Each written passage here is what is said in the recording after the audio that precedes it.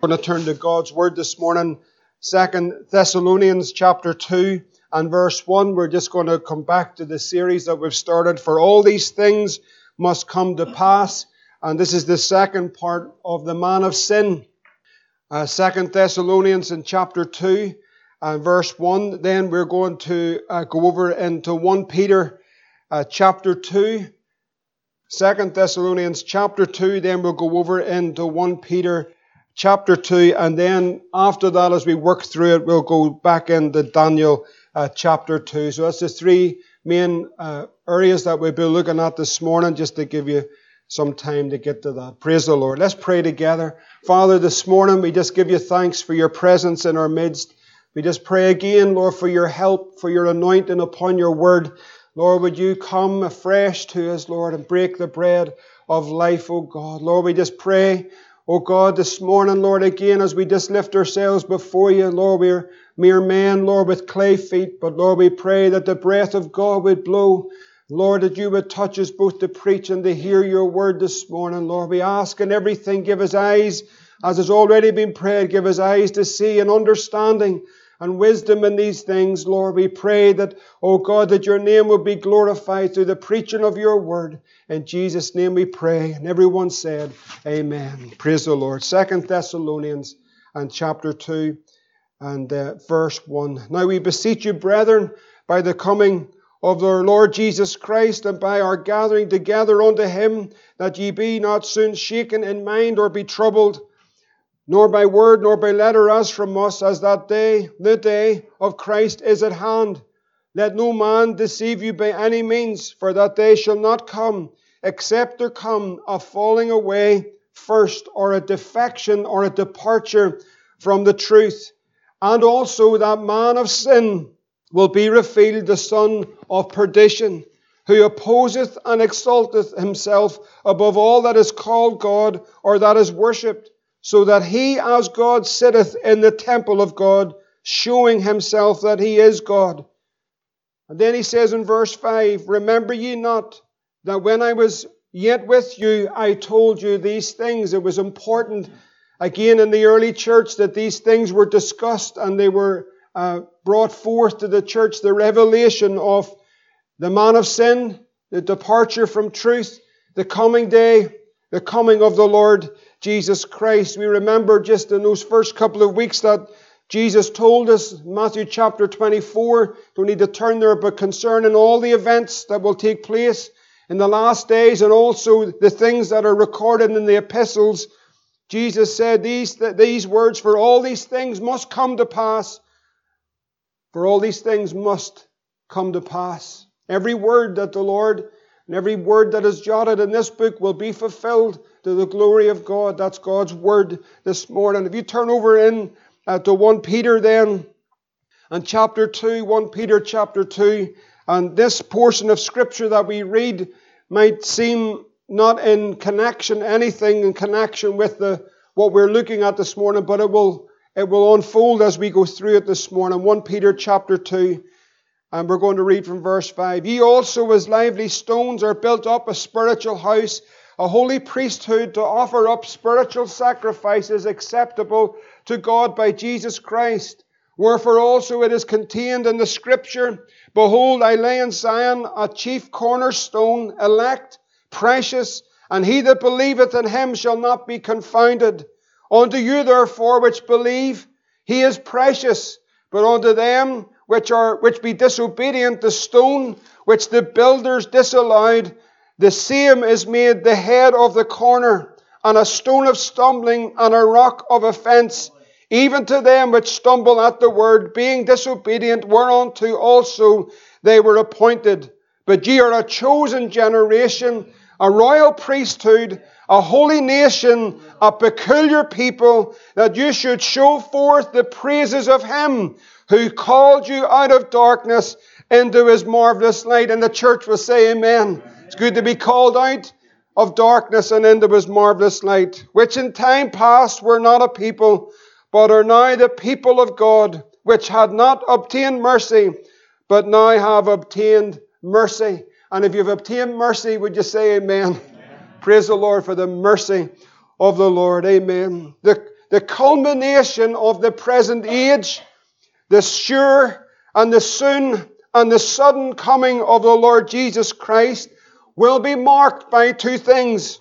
Here in 2 Thessalonians chapter 2, the Lord says, "Let no man deceive you by any means, for the day of the Lord, the second coming of the Lord, it will not come except first there is a falling away or a departure from the faith. Also in that time, in that season, there will be a spiritual climate that pervades and abounds. It is satanic and it is an antichrist spirit by character and by purpose." It is antichrist by character and by purpose. Now, in those first couple of weeks, we talked about how that spirit will infiltrate every aspect of our lives, every area of our lives, of our society, politics, education, environment, so forth. This antichrist spirit will infiltrate every aspect of our society. It's already upon us. It's happening currently at this time. So we need to go back this morning to the book of Daniel and search the scriptures to understand what the Bible says concerning these things. In the book of Daniel, it's a well-known story. He's a well-known man of God. We're taught about Daniel, thank God, from an early age. The great stories of the three Hebrew boys and Daniel in the lion's den and so forth. He's a real man, lived in this earth at a time when God's people, Israel, had been taken from their homeland and from Jerusalem. The temple had been destroyed. The treasures had been pulled out of the temple. And the king of Babylon, King Nebuchadnezzar, had taken those treasures and taken the people of God captive.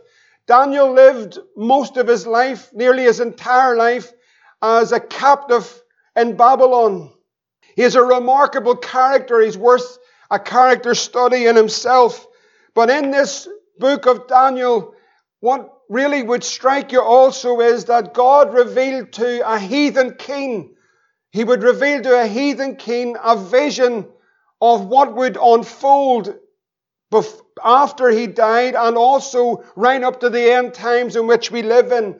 I just pondered that for a moment, that God would bring this dream to such a wicked man. But there's a purpose in everything of why God does what He does. In this book we find that Daniel had the ability by God, by the Spirit of God, to bring the revelations to King Nebuchadnezzar. This dream that the king had, God would purpose that His people were there at that time to bring around the revelation and the secret of even men's hearts. What I'm saying this morning is Daniel had an answer. And praise the Lord, in this world we live in, we've got an answer. And His name's Jesus. That's the simplicity of the gospel. Daniel himself, and just very quickly looking at his life and his character more importantly, because that really is what a Christian is. Their character is more important than their ministry or their talent or their gift or how they look or how they sound. What's really important, what is the substance of a man or a woman, is the character. That character, like the Lord Jesus Christ, the fruit of the Spirit of God in their lives. Tells us about Daniel. Even though he was taken as a young boy, they reckon maybe he could have been as young as 10 when he was taken captive of the royal household to be brought to Babylon. But when they brought him, it says in Daniel 1:8 that Daniel purposed in himself that he would not defile himself with the king's meat. Now, I just want to point that out. He simply, he might have been in a foreign world. He might have been in a wicked world. It certainly was. The Babylonian kingdom was absolutely wicked to its very core. But here's a young man who had been purposed in his heart that he would not defile himself with the king's meat. In other words, he knew he was separate from that world. He might have been in that world, but that world was never in Daniel. And the Bible tells us this morning that we are a called people. What we read there, that we're being called out of darkness, that we're to live as separated lives. I know some of this language isn't so familiar in the modern church, but we're called to come out and be separate, saith the Lord. It's not I that thought that. God has said these words. We're to live a separate life. Worldliness that is spread into the church today extinguishes the light from shining, and the salt will lose its savour. But Daniel had purposed, even at a young age of maybe 10 to 12 years old, he had purposed in himself that I'll not defile myself with this world that I've been brought to. In Daniel 1:20, it tells us that he was learned in the matters of wisdom and understanding. And that's not so much about that he was smart with education. He may well have been. But that was that he understood his purpose and his calling and the purpose of God for his life. Wisdom that came from God and understanding. It tells us in Daniel chapter 6 now, just so that you know, Daniel lived over the period of time where there was 4 kings. Nebuchadnezzar was 50-something years, 52 years I think it was. And then there was 3 kings after Nebuchadnezzar in a period of 6 years. So he lived throughout the span of all these kings. But in Daniel chapter 6 and verse 4 and 5, when they tried to find something against him, they were looking to try and find a flaw in his character, some way to trip him up. It says that they could find no occasion against him. In other words, he had an impeccable character. He had integrity. What his word was his bond. You could lean on Daniel. You could trust Daniel. He was a man of impeccable character and integrity. And they were trying to find some way in order that they would trip him up. They were wanting him to fall. But thank God, by the grace of God, Daniel stood firm. We also know in the same chapter, Daniel 6, that he was a man of prayer. He was a man that when they brought a law in. What did Daniel do? And this is important for us. And again, I don't mean to try and stir things up or create fear, but I believe we need to blow a clear sound from the trumpet that, we are called to honor the law and to honor those in authority. And we will do that. We live, we pay our taxes, we do what we're supposed. We try to keep within the speed limits. If we break the law, we'll get points, we'll pay the penalty, we'll get the fine. We do what we're supposed to do because we want to live as good citizens and honor the law. But when they bring laws in that are contrary to God's word, and that's not centuries away or generations away, currently they'll be bringing laws in that are contrary to God's word. Well, Daniel just carried on according to God's word. He began to pray and seek the Lord 3 times a day. He was a man of prayer. He was a man of impeccable character. And then he was a man that was faithful. Really, sometimes I've seen little pictures of Daniel in the lion's den, and they show a 20-something-year-old boy standing there. Actually, Daniel was most likely in his 80s when he was cast into the lion's den. It was the latter part of his life. And in the end, we see an old man standing in the lion's den, and God shut the mouth of every lion because God was with him. He was faithful, even right to the very end. Here's a king that's troubled with visions and dreams that he's having.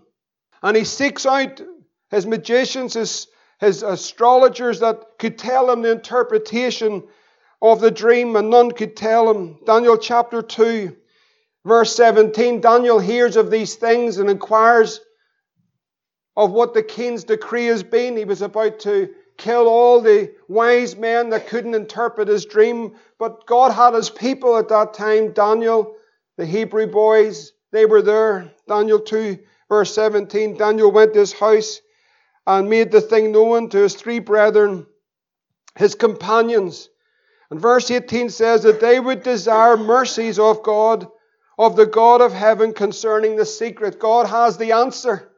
He is the one that knows all things. And so what did they do? They sought the Lord. I believe it doesn't say this specifically, but he got his brethren together, his 3 friends, his companions. They got in to a place of prayer. They began to seek the Lord for mercy, that God would reveal the secret unto them. And Daniel and his fellows, that should they not perish with the rest of the wise men of Babylon. And then what happens? What happens in prayer? What happens in the place of prayer? Why prayer is important, both individually and corporately, because it's in prayer that God will reveal wisdom and understanding. It won't come from tapes or books or just chatting around and just having a wee yarn with each other. Revelation comes when we're before the Lord in His Word and waiting on the Lord. God brings the revelation. And this is what it says. Then, verse 19, was the secret revealed unto Daniel in the night vision. Then Daniel blessed the God of heaven. The answer came.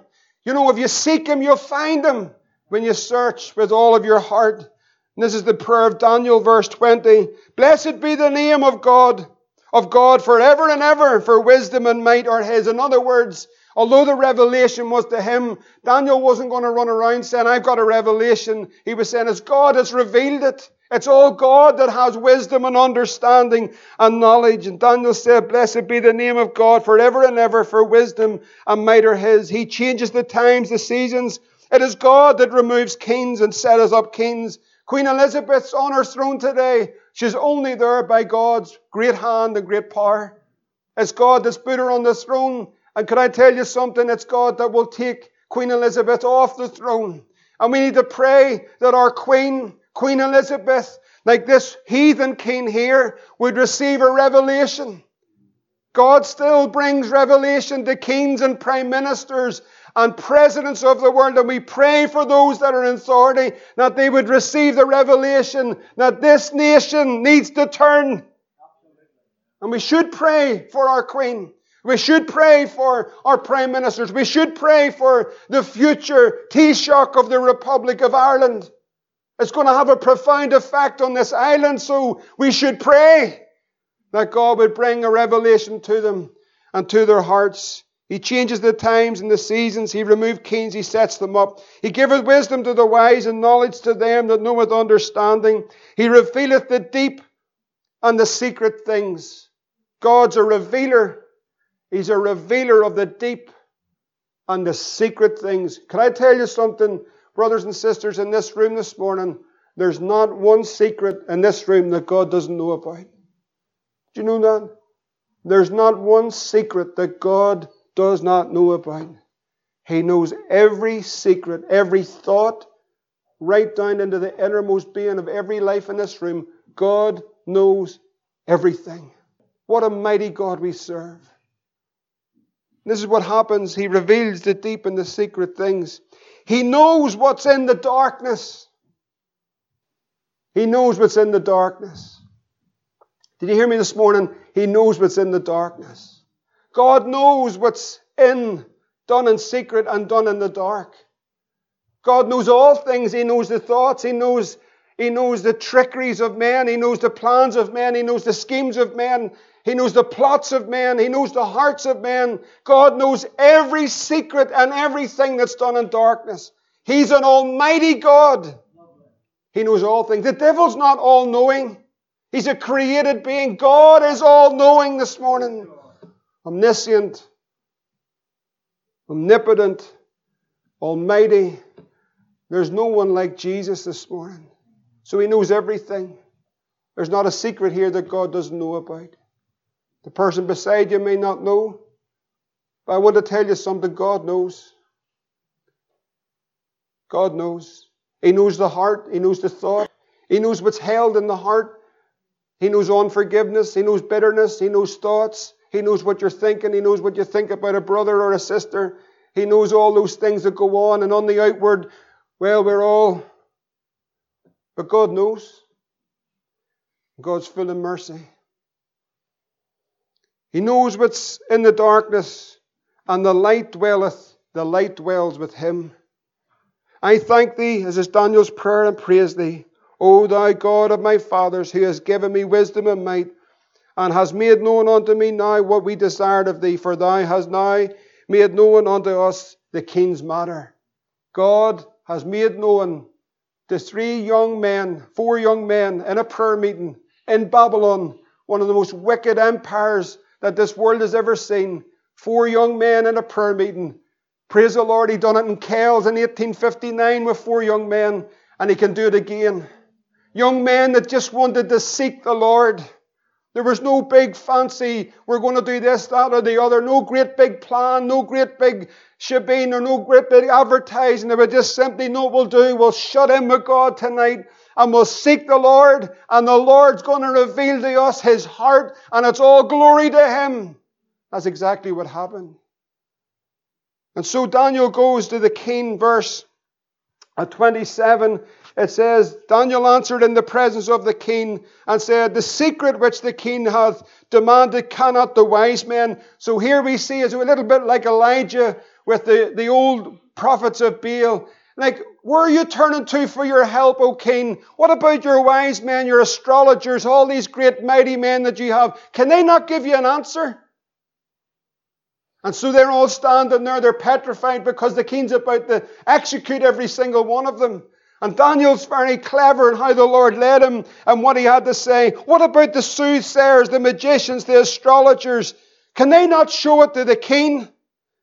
And so you can imagine at that moment, verse 28, just before we said, you can imagine at that moment when Daniel said that, it was one of those moments of silence. You can see all the great men, the philosophers standing looking at Daniel, and he's saying, you got an answer? Not one of them could say a word. This is why we need to seek the Lord. But then he says this, verse 28, I want to tell you, king, all your astrologers, there is a God in heaven, praise the Lord, and He's still in heaven this morning. And He revealeth the secrets, and He maketh known to the king Nebuchadnezzar what shall be, look at this, in the latter days. Thy dream and the visions of thy head upon thy bed are these. I am going to reveal to you. It is an amazing story. It's an amazing thing that God revealed to Nebuchadnezzar the things that would happen in our time. Isn't that an amazing thing? But He's God. He's God. Verse 31, he says, Thou, O king, sawest, and behold. Now we're just going to step through this step by step, if you don't mind.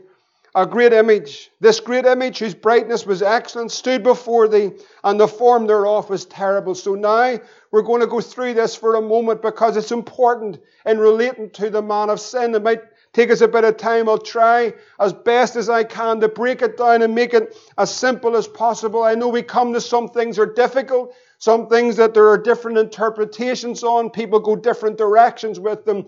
But by the grace of God, I'll try just to move through it slowly that you grasp it, because these are the things that Paul talked to the church about.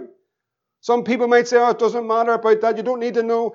But Paul talked to the church about it, so I believe we should hear and talk about it as well. Verse 32, this image head was of fine gold. Now I want to point out, as you look at this image this morning, the image head was of fine gold.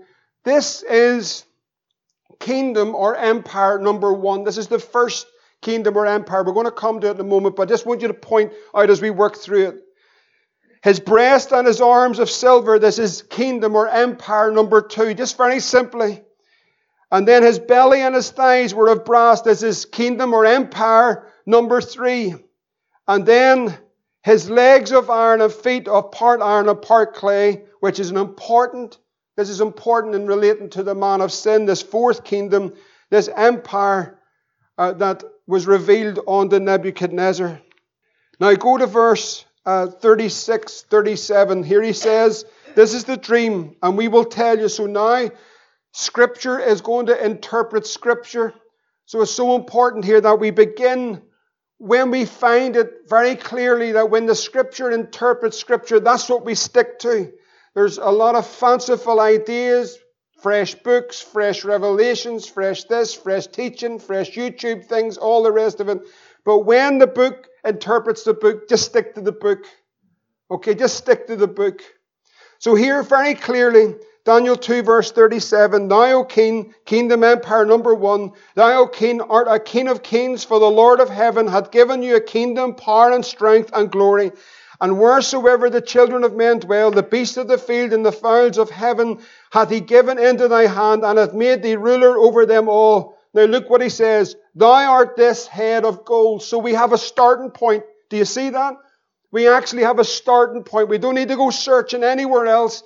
Now we have a starting point as we look at the prophetic calendar, and it begins on, here's the anchor point, if you like. We start here. So that's the Babylonian Empire, historically accurate, according to the Word of God, 605 to 539 BC, 4 kings that ruled over in that empire. Nebuchadnezzar, the man revealing this revelation. Daniel 2 verse 39, then he goes on to say, and after thee, So here we move forward in the prophetic calendar. Now after thee shall arise another kingdom that's inferior to thee, his breast and his arms of silver. Now we know the second kingdom, the kingdom to follow that first kingdom, was the Medo-Persian Empire. And here we see the arms of silver that was under Cyrus. You remember Cyrus was the king that God had raised up to bring God's people back from Babylon, that they would return again. So 539 BC and so forth, God had raised this man up, and this was the Medo-Persian Empire. And another third kingdom of brass shall appear, and shall bear rule over the earth. This third kingdom, we know, again, was the Greek Empire under Alexander the Great, 330 BC. So this is this. So now we're working forward. I've gone away back to bring you through, just slowly if we can, because these scriptures are important. The fourth kingdom, which is going to be important for us, and it's important for in the day we're in. You might think, that's thousands of years ago. Has this anything to do with me today? It's so much to do with you today, probably so much you don't know. The fourth kingdom shall be as strong as iron, and the fourth kingdom we know was the Roman Empire. For as much as iron breaketh in pieces and subdueth all things, what an empire it was as far as how it conquered the whole known world. We actually today are still influenced by those empires. You may not realize that or recognize that, but we're still influenced. You hear often Greek astrology and mythology and all the rest of it. That's still very common today. Roman influence upon our lives is still around us. Roman numbers and all the rest of it. It's still influencing our lives today. These empires, this fourth empire is crucial. Now we have a starting point, and as we work through it, we see this fourth empire. Verse 40 says, the fourth kingdom shall be strong as iron. This is the Roman Empire. For as much as iron breaketh in pieces and subdue all things, and as iron that breaketh all things, shall it break in pieces and bruise. This dream is quite remarkable, this image that he sees. Now Daniel's standing bringing this revelation to this heathen king who had been troubled in his heart and in his mind. He wants an answer to what he's received. Daniel and his fellow brethren had sought the Lord. God had revealed the secret. And so Daniel begins to share with them with the astrology. I mean, it is amazing how God works, how God has his people in the right place at the right time to bring the word of the Lord in season. And there he stands, and these astrologers, they're all standing, these wise men, and God brings the revelation that this is what's exactly happening, and listen, O king, this is going to happen. This is what's going to unfold as the days approach.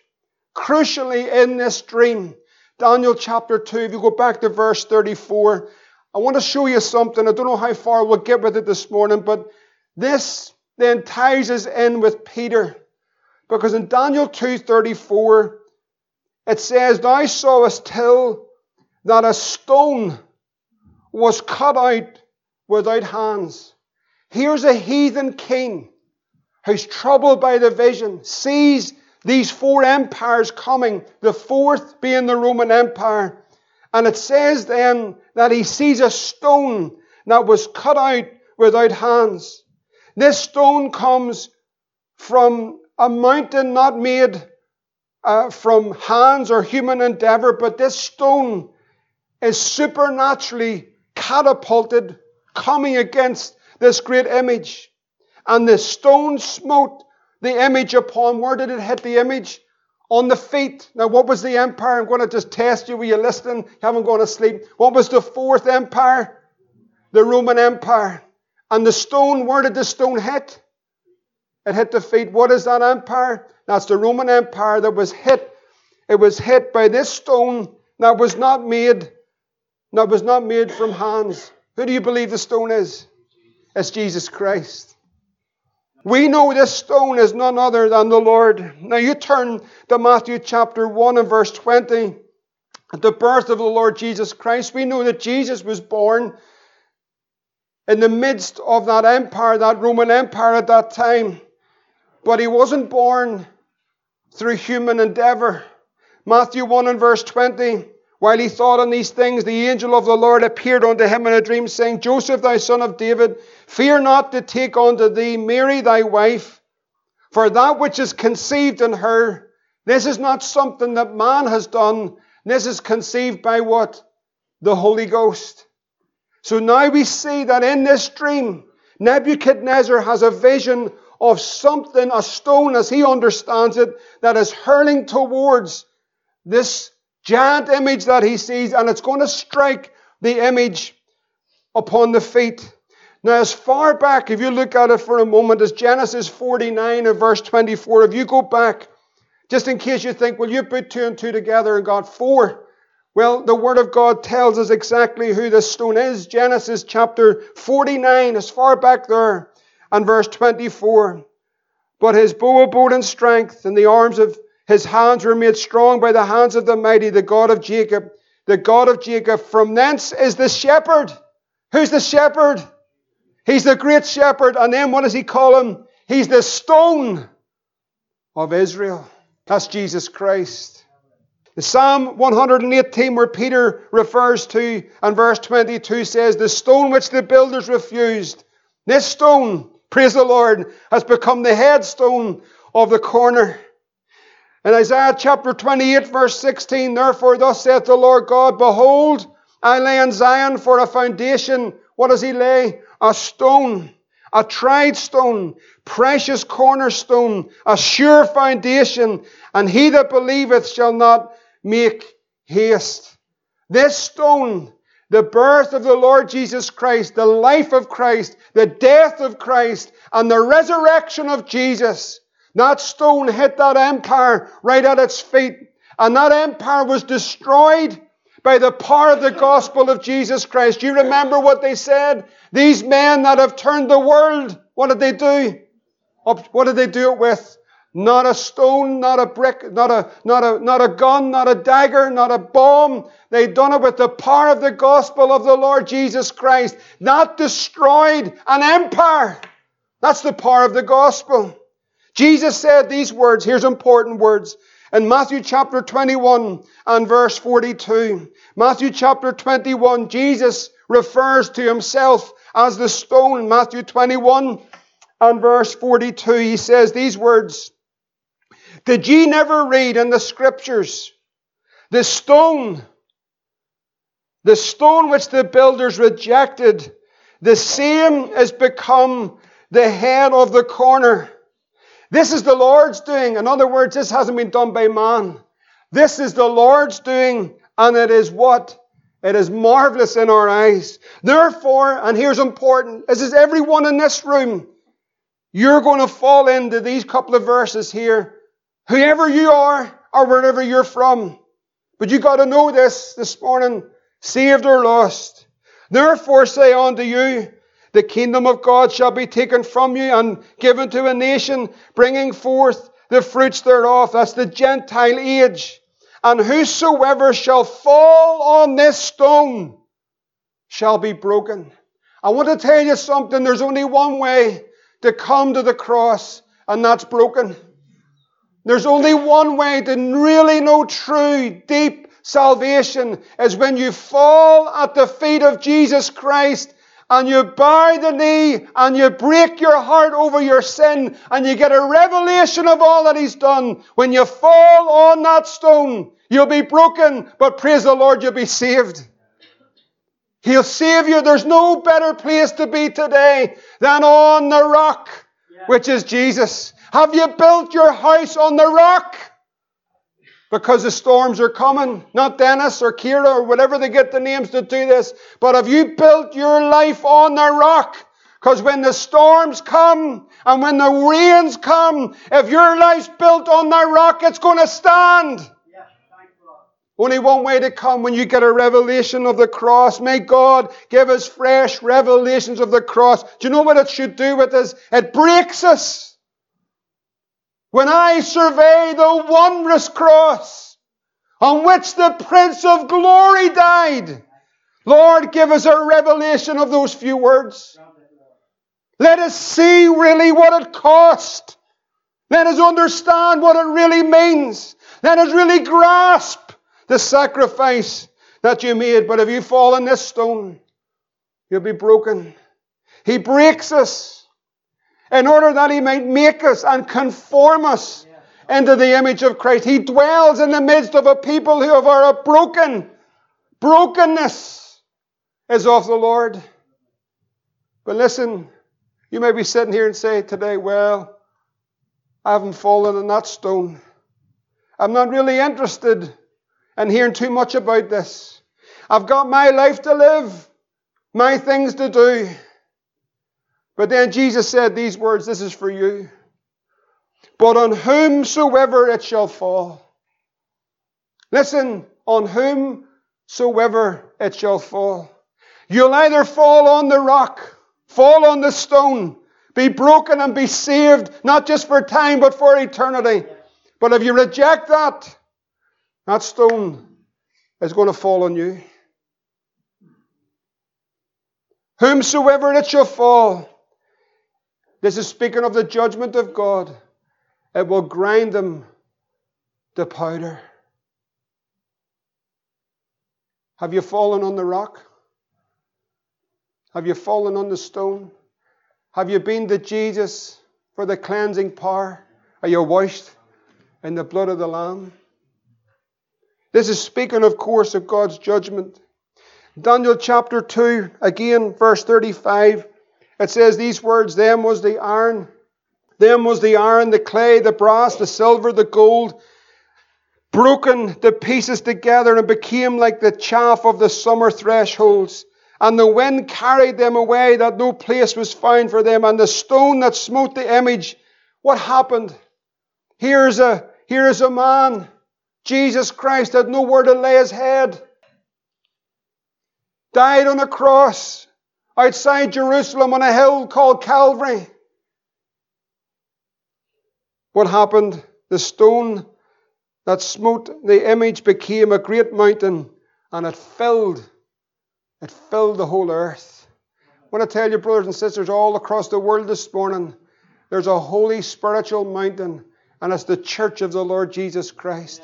Jesus says, I'm going to build my church. He's the chief cornerstone. He's the head. He's the stone that smote the image. And He says, I'll build my church and the gates of hell shall not prevail against it. Can I tell you, friends, brothers and sisters in Christ are in prison in North Korea this morning. They don't have a chair to sit on. They don't have a PA system. They don't have a piano. They don't have a guitar. They don't have hardly any clothes on their back. They don't have a good meal to eat. They're sitting in prisons this morning, but they're triumphing in Jesus Christ. And we've got it all. And we've got everything. And we've been blessed. You know, I said to Nikki, the other morning, something clicked. And I just went, my God, we're blessed. Oh, we are blessed. We have been given so much. There's that song that says we have food on the table. We have our bills paid. We have clothes on our back. And you know, we come in through the house of God this morning, some of us the most miserable people on the planet, and we say we're saved by the grace of God. And we have cars and houses and clothes and everything and all the blessings of the Lord, and we're still not happy. And they were destroyed of the destroyer. Yes, they were. They were destroyed of the destroyer. And so this image became a great mountain and filled the earth. The stone is Christ, the power of the cross. It hit the image, but not only hit the image, but ground the image to dust. It's the power of the Spirit of God, the power of the gospel, the power of the cross of Jesus Christ. Jesus said, I will destroy this temple that is made with hands, but within 3 days I'll build another one without hands. And He's building His church. The Lord Jesus Christ said in Hebrews 9 and 11, but Christ being come a high priest of good things to come by a greater and more perfect tabernacle, not made with hands. It's not by might nor by power, but by my Spirit, saith the Lord. It's not of this building, neither by the blood of goats and calves, but by His own blood, praise the Lord, He's entered in once into the holy place, having obtained eternal redemption for us. Paul says these words, in Ephesians chapter 2 and 20 that we're built upon the foundation of the apostles and the prophets. Jesus Christ himself is the chief, what is he? The chief cornerstone. Daniel 2 and verse 44, coming to a close in a minute. In these days of these kings, so we see that the stone would come in the days of these kings. In the days of these kings, the God of heaven shall set up a kingdom. What about this kingdom? It shall never be destroyed. Praise the Lord. That should encourage you. If you're in the kingdom of God this morning, this kingdom's never going to be destroyed. And the kingdom shall not be left to another people, but it shall break in pieces and consume all these kingdoms, and it shall stand, what does it say? Forever. Lovely. For as much as thou sawest that the stone was cut out of the mountain without hands, and that it brake in pieces the iron, the brass, the clay, the silver, the gold, the great God hath made known to the king what shall come to pass hereafter, and the dream is certain, and the interpretation thereof is sure. Can I tell you, every word that was spoken in the king's chamber all those years ago, every word has come to pass. Every kingdom that he said would rise and fall, they have come and they have gone. And out of that fourth kingdom, which we'll come to next week, out of that fourth kingdom would come forth the little horn, or the Antichrist, the man of sin that is about to appear in our age. Many people might think, what? How's this got anything to do with us? Brothers and sisters, we are on the edge of the coming of the Lord Jesus Christ. I don't know when. I think the foolish thing for anyone to do is to try to put dates on anything. That would be a foolish thing. But the signs of the age are all around us for the indicating of Christ coming and coming soon. What destroyed the kingdoms of this earth, and what has stood as kingdoms have come and gone, even through the dark ages for 1,000 years? Do you know what has stood the test of time? Do you know that has stood victorious through every generation? The church of the Lord Jesus Christ. Kingdoms have come. Kingdoms have gone. Men have risen up and taken great powers and authorities over this world. But wherever it is this morning, God's people meeting, could I tell you something, friends? We are part of a kingdom that will never be destroyed. How do we, in these days then, what do we do, or what do we say, or how do we live these lives? Do you know, I just thought, as we close this morning, I thought again of that shepherd boy David. And when he went out against the giant, and the giant that we face today, the Antichrist world that we're a part of, we're in, but we're not of. But we think of David of old, with the Spirit of the Lord upon his life. And as he went over to the brook, what did he go to find? He found those 5 smooth stones, but he only needed one to take out the giant. Brothers and sisters, we have nothing else this morning. We have no other means or methods or ideas or ideologies or revelations of men. But we have one thing this morning for the giant, and it's the stone that the builders rejected. It's Jesus Christ. It's the name of Jesus Christ. That name that's above every name. We can speak that name, preach that name, pray in that name, sing in that name, rejoice in that name. It's a name above every name. That's all we have against this world. That's all we have against the Antichrist. It's simply Jesus. That's enough, friends. David needed nothing else. I believe that stone was placed in the river, as you do as well, not by man, but by the Holy Ghost. And it was that one stone against that giant that little boy rose up in the power of the Holy Spirit and says, you come to me in your name, but I come to you in this name. It's the name of the Almighty God. And we know His name is Jesus. We have nothing else, but it is enough. It is enough. And there's an Antichrist world. I'll go slow on this, especially next week when we come to Daniel 7, Revelation 13, And Revelation 17 gets a bit more interesting. And I know people go different areas, and I respect that. I really do. But I'll share with you where we are and what that Antichrist system is. It came out of the Roman Empire. That's where it came from. That's where it came from. That's what the Bible says. And I know we're living in an ecumenical age, and everybody's all together, and I'm certainly not trying to be mean, but I do pray for this one thing. God gave the Roman Catholic Church a reformation just about 500 years ago, and I pray that He would give it one again. Because what happens in a reformation is people come out. It's not the people, it's the system. The system's rotten, brothers and sisters. And I know it's not popular. I know everyone's all together now, all holding hands together. This is wonderful. But I want to tell you, friends, listen very carefully, because we don't know our history. And we don't really know our history. But brothers and sisters, this morning, 68 million of our brothers and sisters were slaughtered by the Roman Catholic system.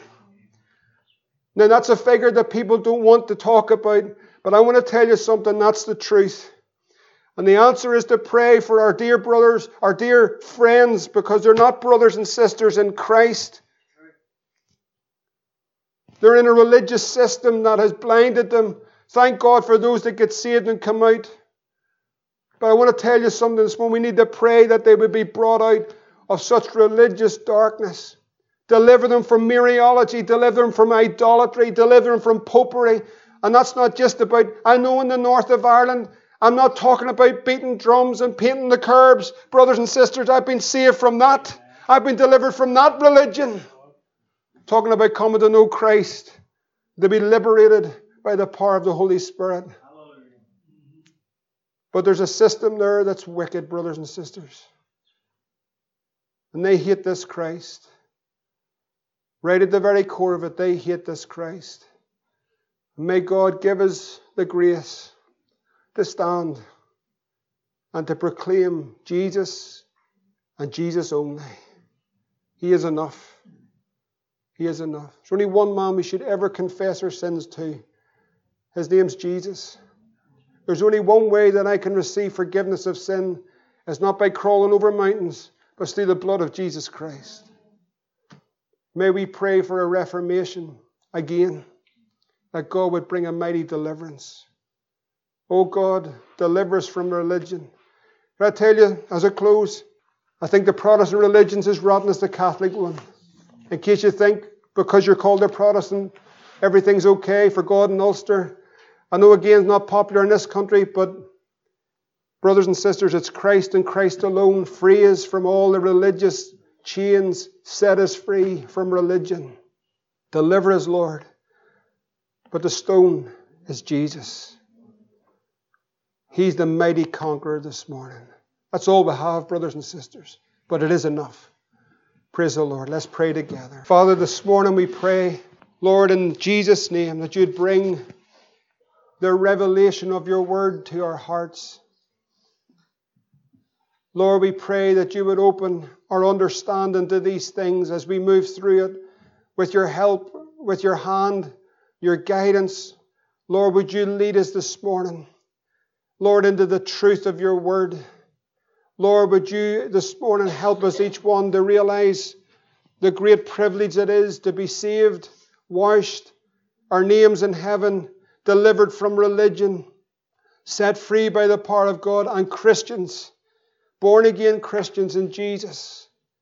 Neither Jew nor Gentile, nor Muslim or Hindu, Catholic or Protestant, but just born again by the Spirit of God. Lord, this morning we thank you for what you've done in Calvary. We thank you, Lord, that that stone had destroyed that image, that power of darkness. We thank you this morning that we are free in Jesus Christ. And oh God, we pray, give us the grace to stand in these days, having done all, that we'll stand. Lord, undertake for us, we pray.